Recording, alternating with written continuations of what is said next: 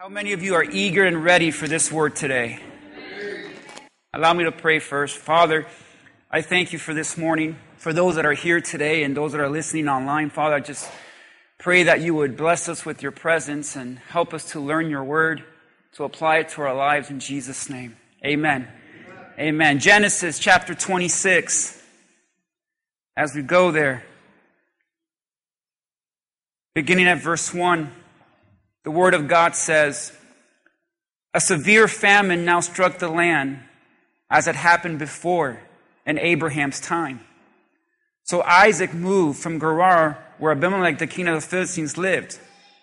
The Lord appeared to Isaac and said, 'Do not go down to Egypt, but do as I tell you. Live here in this foreign land. I will be with you and bless you. I hereby confirm that I will give all this land to you and your descendants, just as I solemnly promised to Abraham, your father.'" I want to go to verse 6. It's what the word of God says. "So Isaac stayed in Gerar." Jump over to verse 12. "When Isaac planted his crops that year, he harvested 100 times more grain than he planted, for the Lord blessed him. He became a very rich man, and his wealth continued to grow. He acquired so many flocks and sheep and goats and herds of cattle that the servants, the Philistines, became jealous of him." So let me ask you this question. How many of you would like the Lord to bless you so much that you become the envy of your enemy? You guys are some messed up people. That is messed up. But I love your honesty. You guys can have a seat. I hope that's not the only reason you want to be blessed, is to prove the haters wrong and to just stick it in their face, and I told you God would use me, and I told you God would bless me, and that's going to feel great one day. But I hope you also want to be blessed so that you can be a blessing to others. Amen. And you go, "No, Pastor, I like the first one. That's what I want to do." That's great. This morning, I want to preach to you on something. I read this passage of Scripture. I just stumbled upon it, and it spoke volumes to me. I want to preach this morning on the subject, the testing before the blessing. Because all of us said, "Pastor, I want to be blessed. I want to have a blessed family, a blessed life, best future. I want a blessed job. I want my life to be blessed and so much of a blessing that I become the envy of my enemies and haters." And that's great. That's awesome. But understand something. Before God can bless you, He has to test you. You say, "Well, Pastor, why does God have to test me before He can bless me?" Because God must see that you have the character to handle the blessing He wants to give you. If you don't have the right stuff and the character to handle the blessing, the Lord can give you the blessing right now, but you're just going to mess it up and ruin it. So God would often put you through a season of testing before He can bless you. So there's a test before the bless, and there's one big hot mess. Let's just say that. So I want to be blessed, but I don't want to go through the test. Then you can't handle the blessing God has for you. So the Bible opens up this story and says that there was a famine.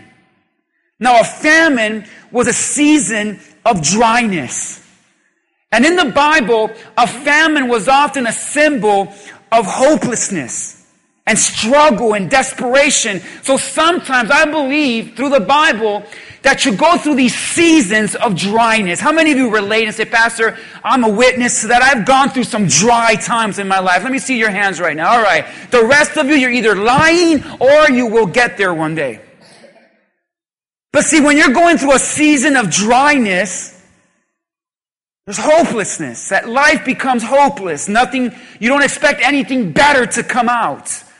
And when life becomes a famine, there's a lot of struggle and desperation and emptiness. And you do anything just to get out of the situation that you're in. And you make desperate decisions because you're tired of the dry season in your life. But I believe that not only does life become dry, I believe that people become dry. Because of life and its dryness, if we're not careful, we can become dry. A dry person is numb, meaning has no feelings, just there. There's no joy in them. There's no peace in them. They're very critical of life and others. They're very down and depressed and discouraged, and also love in their depression to discourage others who happen to have joy. They'll remind you why you shouldn't have joy. So something good happens and they're going to remind you why you shouldn't celebrate because this could happen. You ever met a dry person in your life? I believe that dryness gets transferred from life to people and from people to our spirit. Your spirit can become dry. And that means that in that dry season, you really don't feel the presence of God in your life. God's not really talking to you. He's not showing you anything.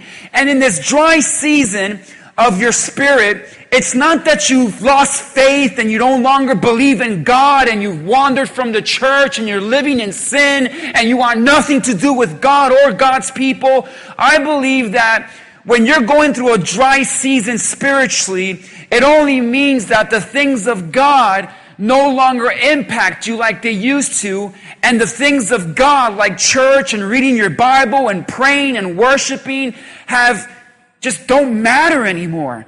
You can still do it. You can still go to church. You can still sing and pray and read your Bible and listen to the sermon, but it just doesn't matter anymore. Your mind is somewhere else. Like right now, you could be spiritually dry because you're listening to me, but you're thinking about lunch. You're listening to me, but you're thinking about your job and Monday and this week, what you have to do. You're listening to me, but it just doesn't matter. You want this to get over with so you can move on to your life. You're a dry person. So life and people and your spirit can become dry. And let me just point this out to you clearly. For everyone here listening online or here present right now, we will encounter dry seasons in our life. There's no avoiding it. You will endure a dry time of difficulty. Dry seasons are a reality for all of us here. It will happen. Maybe it has happened. Maybe you're going through it now. And I also want to throw this promise to you. It will happen. Well, Pastor, how do you know that? That's not very positive. Well, it's because even Jesus went through a dry time. Jesus had an experience with God as the Holy Spirit fell on him like a dove, and it was a beautiful moment, and this voice of God said, "You're my son who I am well pleased of." What an amazing time. And right after that amazing experience with God, the Bible says that Jesus went to the desert to be tested by God and tempted by the devil. So the temptation of Satan was actually a testing from God. And you say, well, why does Jesus need to be tested if he's perfect? You're such a great theologian. Let me just tell you this, and the reason why. It's because we have a God that sympathizes with us and understands what you're going through and what you're feeling because of what he went through in that dry time. You get it now? So then, Jesus went through a dry season in his life where the devil was just attacking him and he was tired. But what I find amazing about this passage is the Bible says he was led by the Spirit to the desert. So it wasn't that the desert was Jesus' choice. It wasn't that it just happened. The Bible clearly shows that the Spirit of God was leading him and guiding him to the dry place. You say, well, why will God ever do that? It's because a season of dryness may be sometimes a result of rebellion and sin, because God allowed famine when people were in rebellion and sin and away from God, but also God allowed famine to test and mature the believer. You get it now? So Jesus was in this desert being tested by God, and Jesus was growing in his character. And understand that though we may not like the dry seasons in our life, we may not like the desert, we may not like that famine time in our life, dry seasons are not only avoidable, but necessary. God uses your seasons of dryness, where nothing's happening, everything's quiet, you're struggling for everything, God's not moving, God's not talking, God's not revealing, and you're just spiritually dry, life is dry, you're becoming dry, and God says, this is necessary. That's why when God led the Israelites out of Egypt to the promised land, God did not just bring them from Egypt to the land of Canaan, the land of promise. God, his path to the promise led by the what? Wilderness. Desert. Because it was in that season, in that desert time, that season of dryness, that their character was being developed, and God was humbling them, and God was teaching them, and God was revealing himself to him. That's why we can't get mad at God for allowing dry seasons in our life. We should actually thank him. I know it's tough to hear that, but in that season of dryness, God is actually doing more for you than you can ever imagine, because in that season of dryness, he's developing your character, he's maturing your faith, and he's showing you who he really is. And God cannot get you to the promise until you get through the desert. It's needed. This is why you look at Joseph, and he was blessed, and he was second in command of Egypt, and the Lord showed his favor upon him, and everyone says, I want to be like Joseph. I want to change the world. I want God to bless me. I want God to use me. But do you not understand that before Joseph even reached the promise of God, he had to go through a season of dryness? That's why the Lord used the famine to bring about the gift that Joseph had, because I believe it's in the season of dryness and famine that the real gift of God that's planted inside you comes out. The real you comes out in the seasons of most struggle and dryness. That's why a season of dryness is so difficult for us. The reason is because in that season that everything is dry, it's hard to see the promises of God. You're not going to see it. I've never met a person going through a dry season said, I love God. Clearly I can see what he's up to. I've never met a person in all my years of ministry that's going through a bad dry season said, glory to God, I can clearly see where the work of God is displayed. It's in that season of dryness that you're not going to see God. Things are not going to make sense. God may actually seem unfair and mean. And I say, well, why is it so difficult for us to survive the testing before the blessing? It's because while you're at that test, it feels like God is not there. And you can't even see the promises of God. We have to stop being these Christians that pretend like God always makes sense. We have to stop faking this relationship we have with him as though you always trust him, you always believe in him, and God clearly does everything for your favor and everything makes sense. No, sometimes God is unfair, harsh, it makes no sense. But sometimes we go through such dry seasons in our life that what we're going through doesn't match the character of God. Have you ever been in a season in your life where the difficulties and the struggle and the setbacks that you're going through do not only make sense, but it does not match the character of God.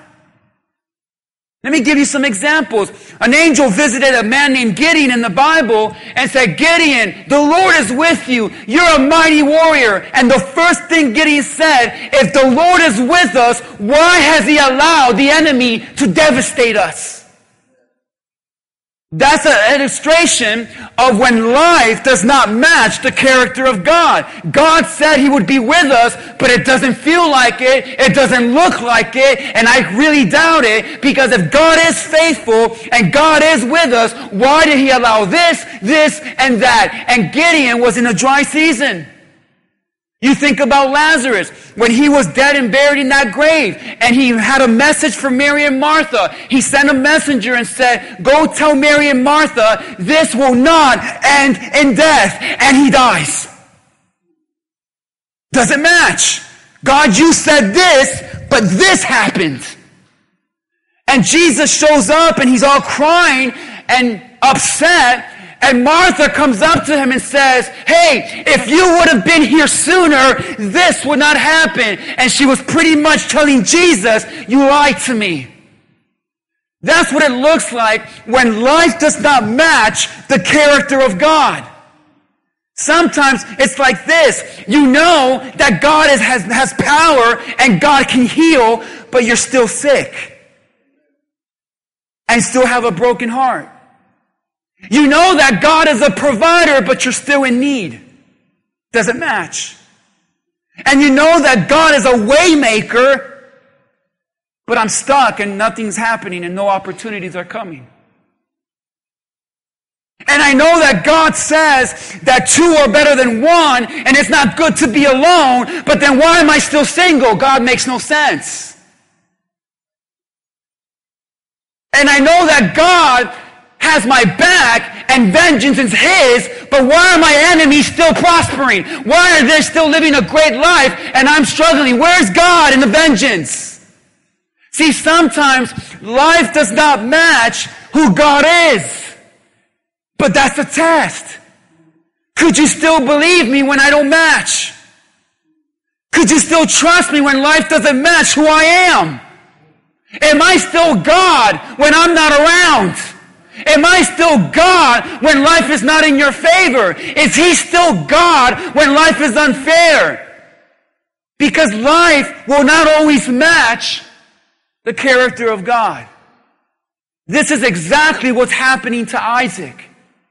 Isaac is told by his father Abraham how God paid him a visit, how God showed him the stars. And one day, son, our family's going to be like a nation, and we're going to have a massive family, and we're going to have so many descendants. And he told his son Isaac, I was old, your mama was old, and God still made a way. He did miracles, and God showed up, and God did this, and God did that. And son, do you know who you are? You're a nation. You're going to be blessed. You're going to be favored. And Abraham passes away, and Isaac is left with this excitement. God's going to bless us. Dad said that God is awesome. Dad said that God is a provider. I remember when I was on that mountain and Dad was about to stab me and God provided a ram. I know God is good. I know I have a blessing waiting for me, and oh, I'm in a famine.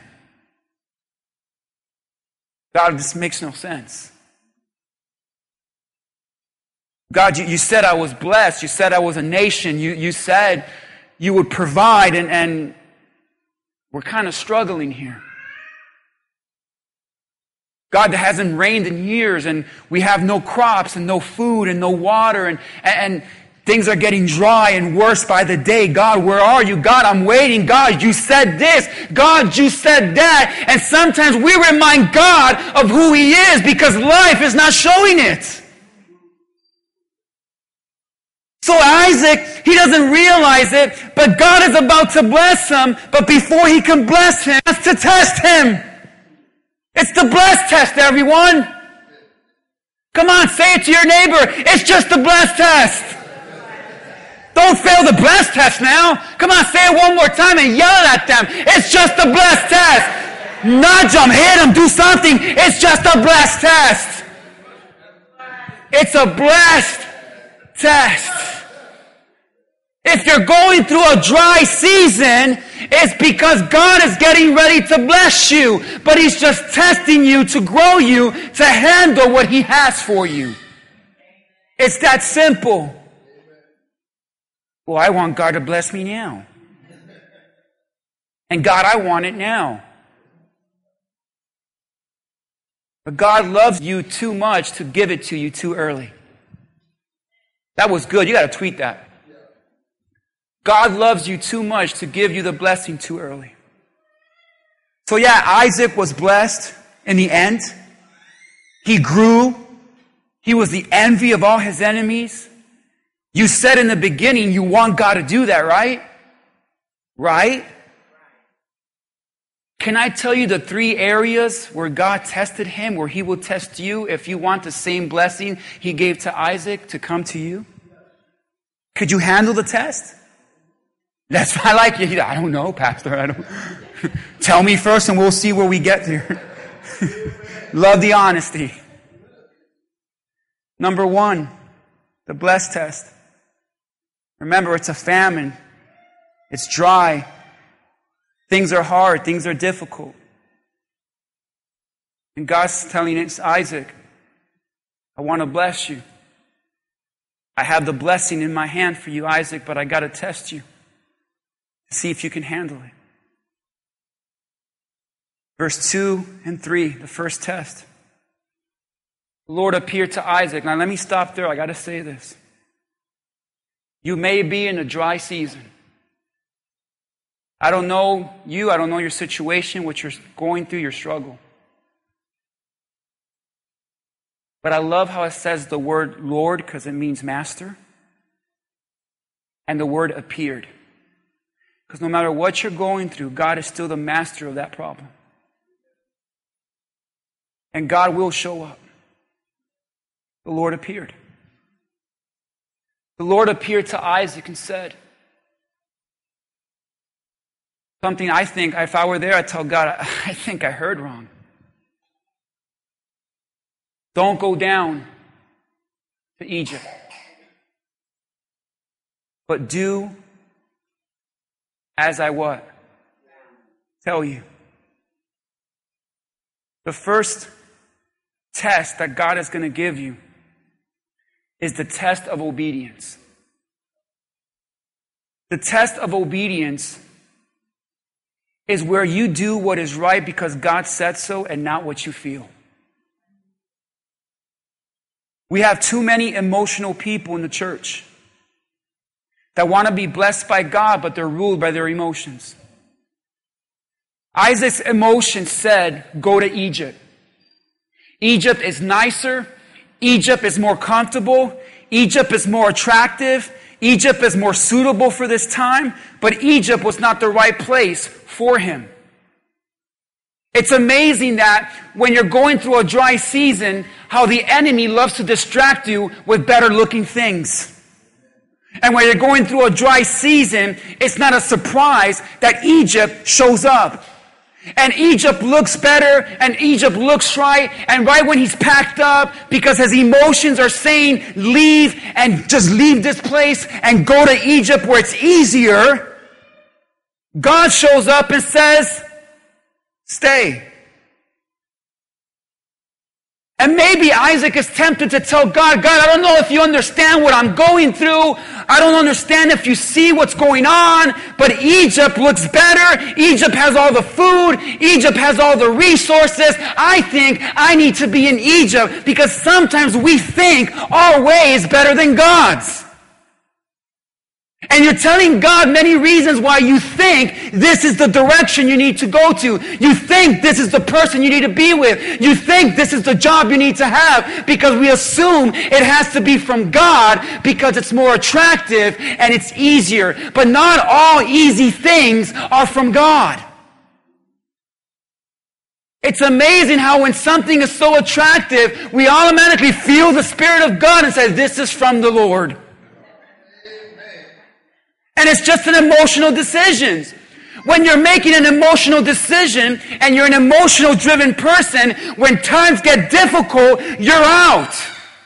And this is the world we're living in. We're all about switching. We're all about changing. We're all about moving. And if it doesn't work, I'm out. And if it's not easy, I'm done. And if it's not what I wanted, I quit. And if it's not what I thought, I'm done. This is the world we live in. We're so emotionally driven that when times get tough, we leave. This is what happens in marriage. I tell people time and time again, if you want to be happy, don't get married. Marriage is hard. They come back to me, Pastor, it's hard. Yes, I told you. But if it gets difficult, how many understand that marriage goes through dry seasons? Where are all my married people at? All right, let's switch this up. Where are all my divorced people at? All right. Marriage gets dry. I get mad at pastors that say, if you want a good marriage, treat her like a garden. Like a garden. Water her. Take care of her. She will flourish. But I'm thinking this now. I get it. It's cute. It's pretty. But what if it's so dry you don't even have the water to water? They assume there's water somewhere. Not if you're going through a dry marriage. So then this is my illustration of marriage. Marriage is a hot tub. When you first get in it, it's hot. But you're in it long enough, you get so used to it, it gets easier to get out. Because the feeling is not as hot anymore. Marriage just go dry. And then we think what I need is a new spouse. Why? So you, being a dry person, can suck the dry out of that person? Makes no sense. No, but Pastor, I'm out. I feel it in my spirit. God doesn't want me to suffer this much. We change jobs. We say, this job's not working out. Why? Well, they don't appreciate me. They take advantage of me. So I need to go somewhere else. And I feel like God is telling me, now is the time. Isn't it amazing? All of a sudden you become the most spiritual person when you're ready to quit. My favorite is when people leave churches. Man, when I first became a pastor, I thought no one would ever leave my church. I thought our church was that awesome. I said, who would ever leave this church? This is awesome. Who would leave a pastor like me? That's awesome. And I lost count of how many people have sat down with me and said, Pastor, I love it. They sit down and, Pastor, we were praying. I'm like, here it comes. And we feel like the Lord is leading us out of your church.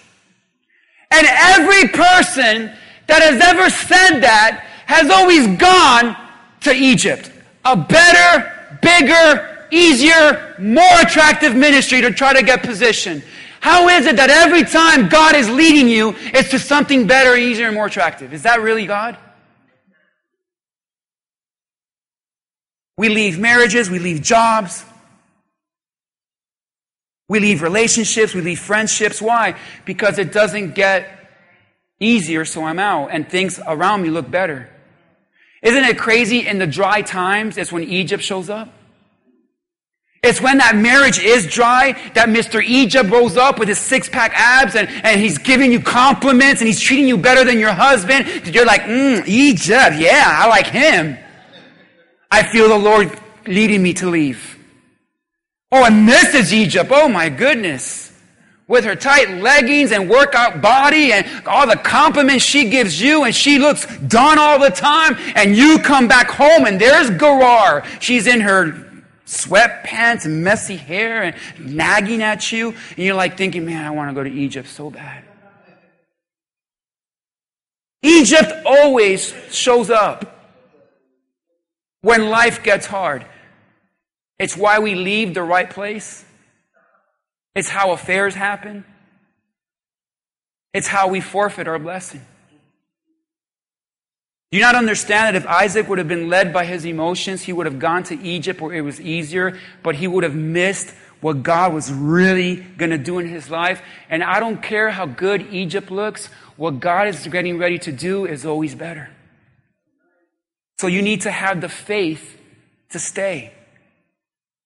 The first test he gives you is the do as I say and not what you feel test. You still want to be blessed? Verse 2. It gets harder. Harder than that? Yeah, harder. Verse 12. The Bible says, when Isaac planted his crops that year, he harvested 100 times more grain than he planted. For the Lord, say it with me, blessed him. We focus on that, don't we? Lord, bless me like you did him. Bless me, God. But notice what Isaac did before he was what? Blessed. Isaac, right there. You see that word? What is it? Planted. Who plants in a famine? You got to be crazy to do that. The second test God's going to give you after the do as I say and not how you feel test is get to work. He tells them, don't leave and make it work. See, some of you think that leaving is what's going to change the situation, but God often says, I don't want you to leave the situation. I want you to change the circumstance in the situation by getting to work. Do the work. God wasn't just going to bring the harvest to him. God wasn't just going to bring the rain to him. Isaac had to go in the middle of a dry season, tired, barely any water, no food, weak, and he had to get the shovel and he had to start digging and tilling the field and planting the crops, and everyone is looking at him. He's lost his mind. No one plants during a famine. But the Word of God says in Ecclesiastes that if you wait for circumstances to be perfect, you will never get the harvest. That's in the Bible. So God says here's a second test. Not only do I not want you to leave, I want you to do the work. Because it's so much easier to leave, Isaac. It's so much easier to quit. It's so much easier to walk out. But what I want you to do to get the blessing I have for you is I want you to do your part, your effort, and get to work. Because maybe you're asking God to change a circumstance in your life. You're asking God to change your life and change this person and change that. But maybe God doesn't want you to leave that circumstance. He wants you to work at it so that the change can come. That's why Galatians 6:9, it says it clearly. Let us not grow weary in doing good. For in the due season we will reap if we don't give up. Why do we give up? Because, Pastor, I've done the work and nothing has happened. God says stay in it. Work at it. Keep planting. Keep sowing. Keep working it. Work it. Work it. Come on, say it with me. Work it. Work it out. Work it! Even if you have to snap your finger, work it. Come on. Work it! There are two words I want you to notice in this. Doing and do. That word, doing, is a word that means a call to take action. If you're tired of your life being the way it is, and God hasn't changed it, maybe God is saying, you need to take action. What are you going to do about it? God, can't you just do it for me? No, I want you to do it. I'll do the rest, but you do what you need to do. You do you, boo. You do you. Do you. And then there's that word do, which means when the time comes, a planned time. So God says, you first have to, say it with me, do to get to the do. And change your prayer to this: Lord, what do I need to do to fix this? See, the do seasons are hard. Because the do season is where God says, get to work. Put in the time. Put in the effort. Pray. Sacrifice. Spend time with me. Do what you need to do. Obey me. Do the word. Do everything I tell you. Do it. Do it. Come on, do it. Do what? Forgive. Do what? Serve. Do what? Be kind, passionate, have peace, have patience, have kindness, have goodness, have faithfulness, have self-control. Do it. Do it. Do it. Do it. Oh, it's due now. Why? Because you put in the work. We all want the blessing of Isaac, but we don't want to do anything for it. We all want that due season. And maybe you're telling God, God, do something about my marriage. And God says, you do it. Put in the work. Come on, spend more time with each other. Give her those flowers. Be kind and compassionate. Submit. Be intimate. Be loyal to one another. And you watch what happens. That season will come. You want to raise godly kids. You're praying for God to raise you godly children. Do the work, parents. Spend time with them. Pray with them. Read the Bible. Be an example. Go to church. And you'll be surprised when they're adults, they don't depart from what you raised them like. And you hit your due season.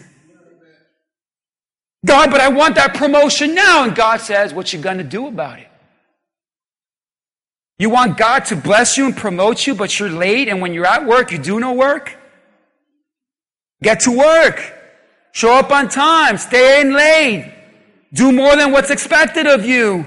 And when the due season comes, don't be surprised. Why? Because you don't know what I had to do to get this. Well, I wish I was on stage preaching. You weren't there to see what I had to do to get here. Oh, and I haven't arrived yet. Just wait. There's a due season for me too. There's a due season for you as well. You want to have a great relationship with God? Don't just ask Him. Don't just pray about it. Do it.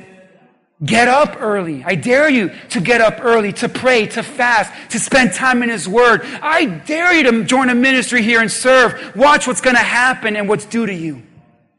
You're praying for God to give you health, but you want to do nothing about it and you want to eat the cookies. Do what you need to do to get healthy, and your due season will come. And Lord, I need to get out of debt. Do something. What do you need to do to stop getting yourself in debt? Do you need to get another job? Do you need to work overtime? Do you need to stop spending what you don't need? Do you need to cut some credit cards up? What do you need to do to get to the do?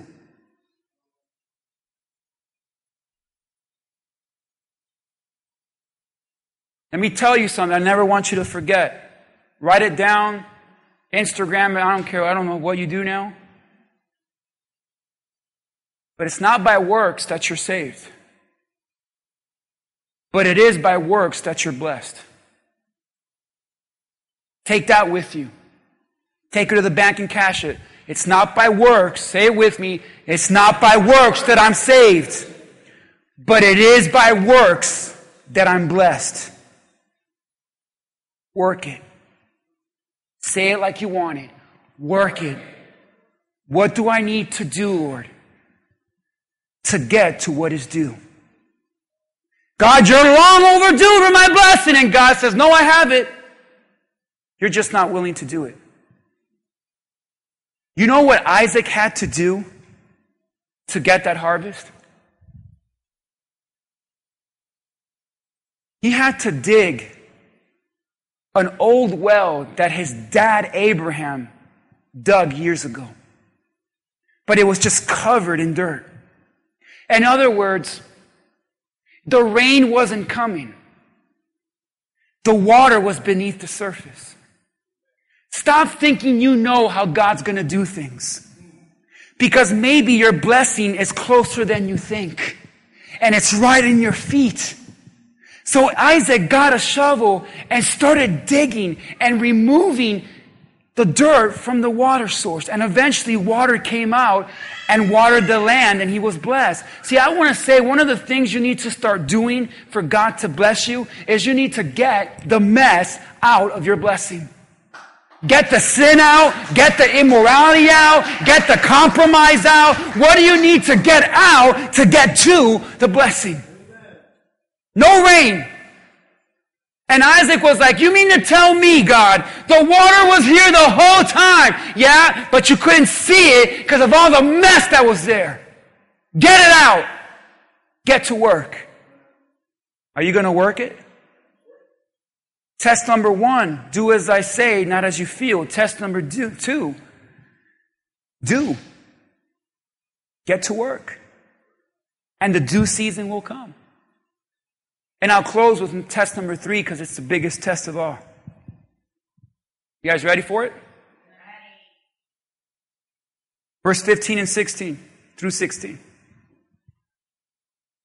The Philistines, once he dug that well, and the water came out, the enemy came to stick it and stuff it all over again. Because the enemy doesn't want you blessed. The enemy doesn't want to see you prosper. So it's amazing that the Philistines filled up all of Isaac's wells with dirt. These were the wells that had been dug by his servant, his father Abraham. Man, let me tell you, does it ever feel like you're doing the work? You're saying, Pastor, I'm doing it. But every time I feel like I've made it and things are better, all of a sudden it's like the devil comes and dumps on me again. He just dumps all this dirt on my well again. Finally, the Bible says that the Philistines were so jealous. The Philistines filled up all of Isaac's wells with dirt. These were the wells that had been dug by his servant, his father Abraham. Now verse 16 says, Abimelech ordered Isaac to leave the country. Get out of here. Go somewhere else. For you have become too powerful for us. And I said, God, I want that. I want to be the envy of my enemies. And I want to become too powerful because of you. How many of you want that? You sure sound like it. The last test is the hardest test. Because Isaac, he dug the well. Water came out. The land flourished.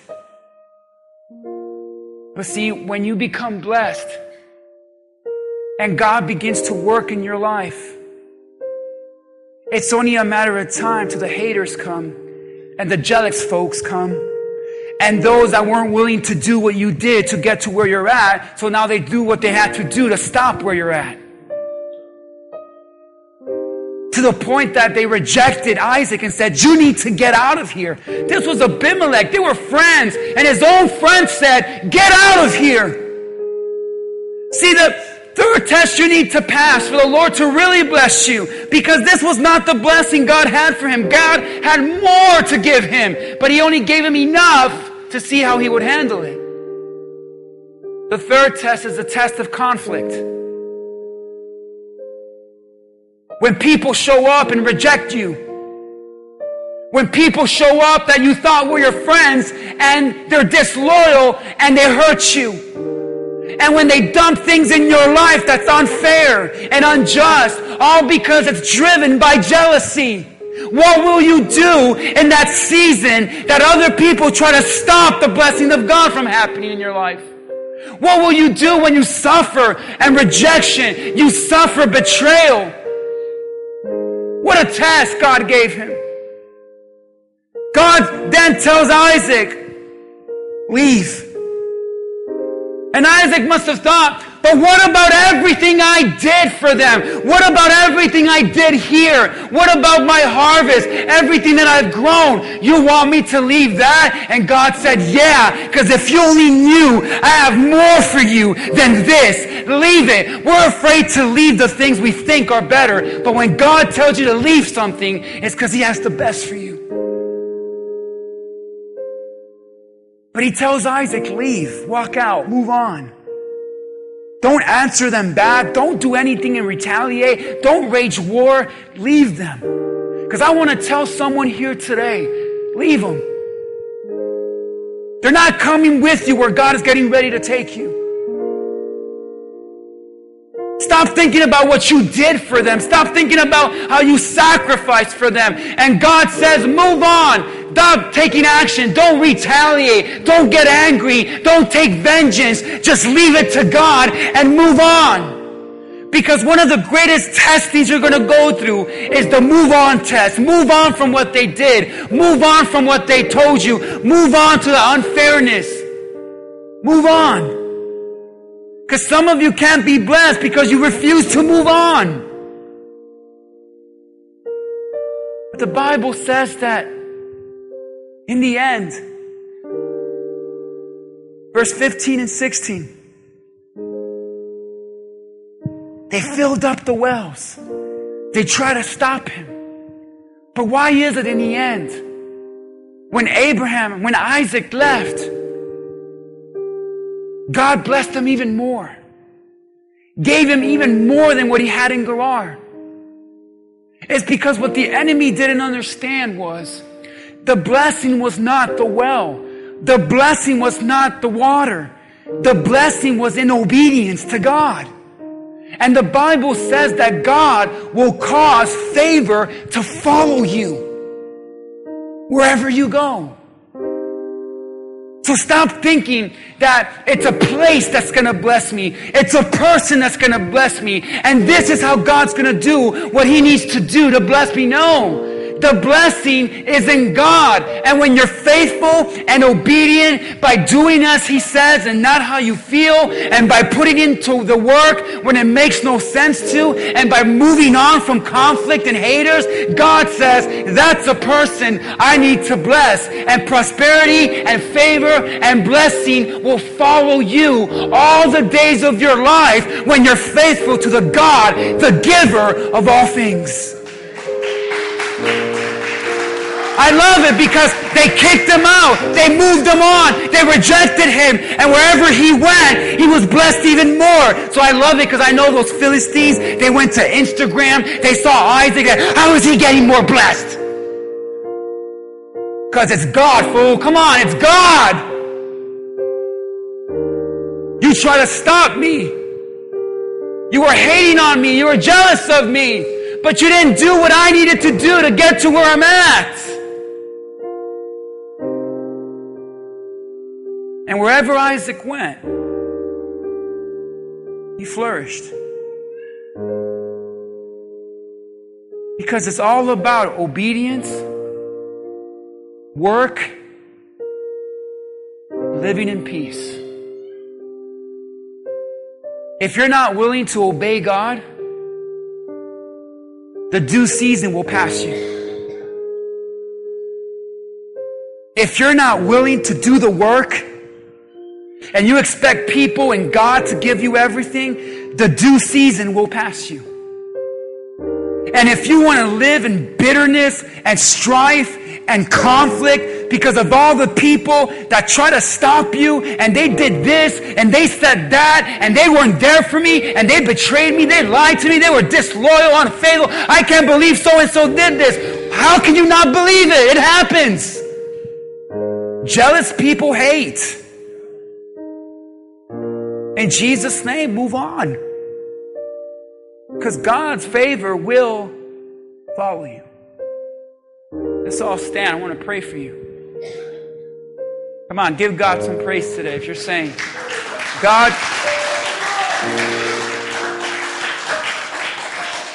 with every head bowed, eye closed, spend some time with the Lord. And I want to tell you this clearly. You may be in a dry season right now. But I promise you this, according to the Word of God. There is a due season. D-U-E. Your blessing is there. Your favor and destiny is there. It's closer than you think.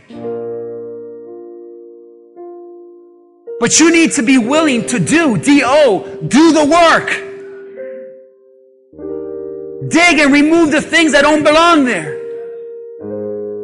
Make the effort, spend the time, do the sacrifice,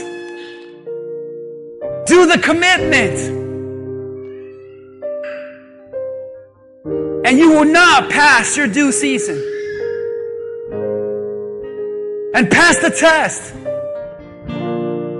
When God tells you to do something, but you don't feel it, overcome those feelings and emotions, because those emotions want to keep you. They want to keep you stuck and in bondage.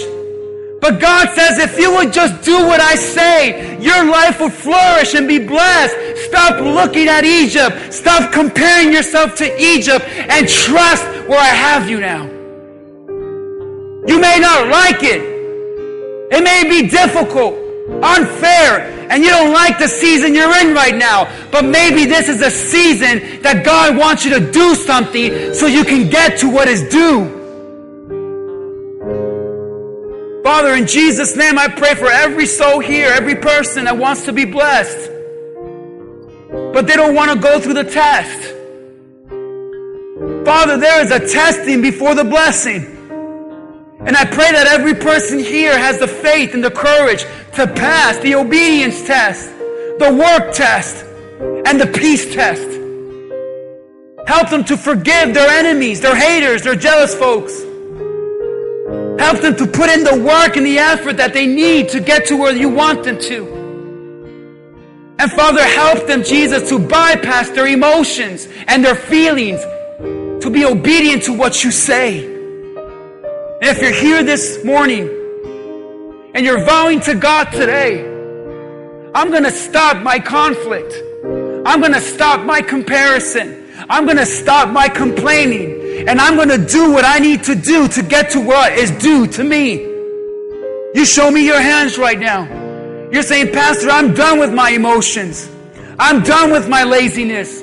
I'm done with my bitterness. And I'm getting to the blessing. I'm going to get there. With the haters, I'm going to get there through the jealousy. I'm going to get there through the betrayal. I'm going to get there when life is hard. I'm going to get there when life is difficult. I'm going to get there when life is unfair. I'm going to do as God tells me to do. I'm going to stop feeling pity for myself. I'm going to stop feeling anger. I'm going to stop feeling all this emotion. And I'm just going to do it because I know, God, that something is due for me. Father, bless them. Encourage them to pass this season of dryness. And help us as a church to do the work in this season we're in right now. To stay loyal, to stay faithful. Because we know there's more. Come on, say that to the Lord. There's more. And I'm going to get it. Come on, say there's more. And I'm going to get it. And the devil's saying right now, no, you're not. I pray you prove him wrong. In Jesus' name, amen and amen. God bless you guys. Come on, give God some praise.